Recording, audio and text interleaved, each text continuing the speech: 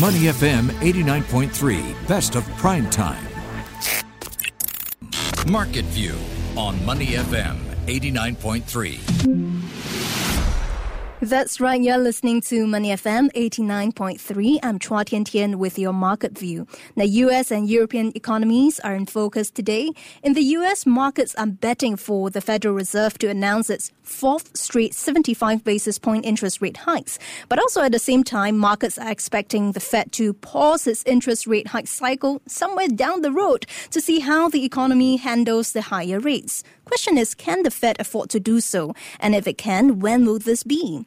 And elsewhere in Europe, the European Central Bank has raised interest rates by yet another 0.75 of a point, while the IMF is expecting half of the 19 Eurozone nations to head into a recession. So how should we as investors calibrate our portfolios in the meantime? So helping us out as we unpack these key developments is Stefan Dio, Global Head of Strategy at Ostrom Asset Management. Hi, Stefan, are you there? Yeah, good morning. Good morning for you in Paris. And, Yes. Happy holidays. I understand you're on a holiday now. Correct. Right. So, Stefan, let's start with the U.S., right? The U.S. Federal Reserve set to go for its fourth straight 75 basis point interest rate hike this week.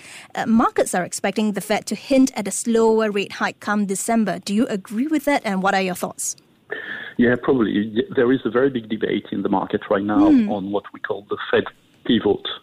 Basically, it's this idea that at some point in the near future, the Fed will signal that the rate hike will slow down. I think that's almost unavoidable. You have to remember that the neutral rate is around 2.5% for the Fed. That's what the Fed tells us. We are both obviously above that level. So at some point, the Fed will have to slow down. Now, you have also to keep in mind that not only inflation is very high in the U.S., but it has spread to a very, very large number of sectors. We have about two-thirds of the sector which are with an inflation above 4%. And obviously, you have wage pressure. So the wage inflation spiral is very alive in the U.S. So, yeah, probably the Fed will slow down the hiking pace. 75 basis points is a lot, actually. It's very, very unusual. So we would expect a 50 basis point in December at the last meeting. But the rates are very likely to remain elevated for an extended period of time to give time for inflation to go back down. So it's kind of a small pivot in a sense. Right, a small pivot there. But in the meantime, Stefan, economists surveyed in a Reuters poll, they say the Fed should consider pausing interest rate hikes when inflation reaches at about 4.4% to assess if and how its policies have been working. Do you think the Fed can afford to pause its interest rate hike at 4.4% inflation? Yeah, it's probably what we have in mind is close to our scenario. So you would have a 75 basis point rate hike this week. Another one, 50 basis point at the last meeting in December. And we expect two other rate hike next year. So that would put the Fed fund at 4.75, which is quite high, actually. Meanwhile, inflation will probably come down slowly. And you could imagine that at the beginning of Q2 next year, inflation is back around 5% or slightly below, in which case the Fed fund at 4.75 are appropriate. And then you can do a real pause. But once again, you see that the pivot will be in it will not be immediate. You're probably going to have to wait until Q2 next year to really see the Fed pausing and stop hiking rates. Right. And in the meantime, Stefan, I would like to take a look at the U.S. economy. It grew at a surprisingly high rate of 2.6% on year, according to advanced estimates in the third quarter. Yep. But it seems like things, when we go into the details, they are not as rosy as the headline number suggests. So which are the details that stood out to you? Well, actually, consumption remained reasonably good. You have to keep in mind that consumption is about two-thirds of the GDP, so that's obviously the biggest component. To be honest with you, what I think is really interesting with the U.S. data is that they are quite inconsistent. If you look at the survey, for instance, it's quite a gloomy signal that you would get. So confidence is going down quite a lot. But if you look at the labor market, it's still very, very solid. There are a lot of job opening. There's a lot of job creation. The unemployment rate is very, very low. So that sends you exactly the opposite signal, the signal of an economy that is still resilient. So net-net, we believe that we're probably going to have a recession in the U.S., once again, because the Fed is hiking so quickly, and they want that. If you want to take inflation down, you need a recession at some point. But it's probably going to be a shallow recession. We don't expect anything really dramatic. And once again, you have to keep in mind that the labor market is very, very tight. So the signal we get from a lot of companies is if there's a small recession, we will not fire people because we would be worried not to be able to hire them back during the recovery. So not only you might have a shallow recession, but also a recession where the unemployment rate doesn't go up massively. So in that case, Stéphane, to what extent is a pause in the interest rate hike cycle effective in preventing the U.S. economy from slipping to a recession, given that we are only expecting a shallow recession for now? Well, the central case scenario for us is once again the Fed stepping on the brake, creating a recession, but not a very dramatic one. Meanwhile, inflation will probably reach 5% because of base effect and whatever during Q2 next year. And when you did below 5%, the Fed will probably tell us that actually inflation at 3 or 4% is not what they want, but is something that they can cope with, and they will expect inflation to go down to 2%, but very slowly. I don't think we will be at the Fed target at 2% by the end of next year. Well, we never know, but it's very unlikely. But probably when you arrive below 5%, there's no sense of urgency, and the Fed does not need to be super aggressive in its monetary policy. So we would expect inflation to remain around 3-4% for an extended period of time, basically in the U.S. I see. And Stéphane, meanwhile, I'd like to take a quick look at the various sectors in U.S. as we enter the year-end holiday season. What are the bright spots for now, and to what extent can we expect consumer goods sectors to see a lift in sales and revenue given the current climate? Well, I think what you have to keep in mind, and it's very important, is it's very simple. When you have inflation, you have prices that are increasing. And so your top line is increasing by definition.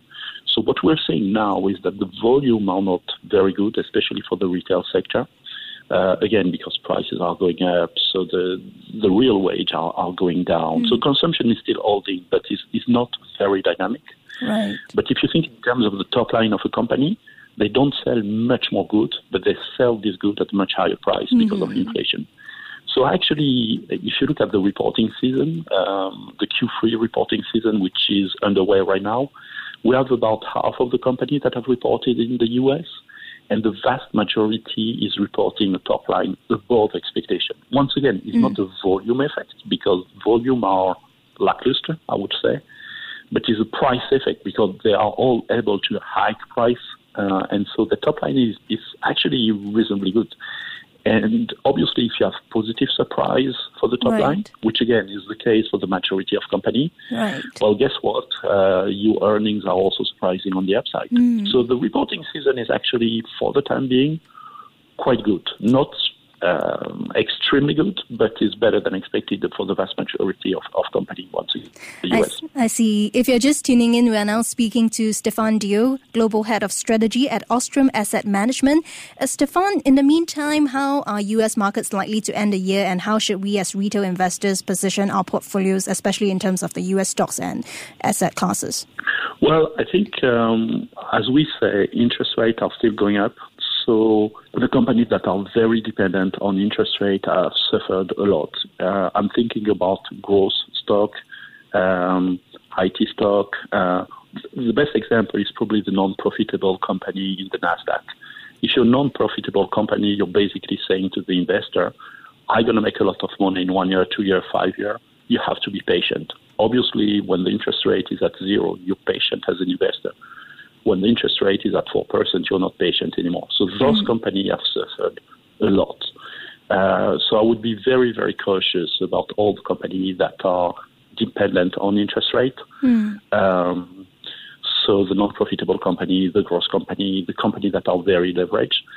Overall, what we see right now is that the investors are extremely pessimistic. Right. There is a bear-bull ratio, which was at an all-time high. Well, no, it was close to all-time high 2 weeks ago. It has been higher only in 2009 after Lehman Brothers. So the pessimism is extremely high. If instead of a very negative cycle, we just have a small recession as we expect, probably there is much more to pessimism priced in the market. And that's what we think. The risk premium for a lot of companies is currently extremely high, right? Especially the cyclical ones, some of the value stock, and etc. So I think is a good time to go bottom fishing, basically, and to be very selective on the company. We would expect the stock market to be slightly up by the end of the year, but what I think is very interesting is the sectoral rotation that has been very, very high lately. Right. And Stefano, I know that you're based in Paris, and I want to wrap up by talking about what's going on in Europe. The IMF chief has said that the IMF expects at least half of the 19 Eurozone countries to head into a recession. What are your thoughts on this? Which will be the hardest hit nations? I think the question is not whether we're going to have a recession. That's almost certain. The question is whether it's a small recession or whether it's a very deep and serious recession. Exactly. We are in the camp that say that it's going to be a small recession because the budget stimulus is very, very impressive in Europe. Just to give you a number, Germany just voted a 200 billion euro budget stimulus. So obviously you have the negative shock of Ukraine, the negative shock of gas price being very high, the negative shock of COVID and etc. But on the other side, government are helping the economy very, very aggressively. So we think a recession is almost unavoidable, but we probably will have something which is small. By the way, we had the Q3 data that have been just published for most of the country, and they're still Germany is growing, Italy is growing, France is growing, Spain is growing, etc., etc. So it's not looking like a disaster. Now, in terms of what are the countries that will be the worst hit, the biggest shock we have to swallow is the energy shock. The price of energy is skyrocketing here in Europe. So the country with a large industrial base dependent on energy, namely Germany, is likely to suffer much more than the other ones. And Stefan, I only have about 15 seconds left.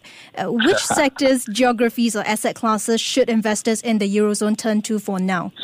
I think the risk premium in the credit market is totally unreasonable right now. You get very, very well paid for the risk you're taking. So we like credit.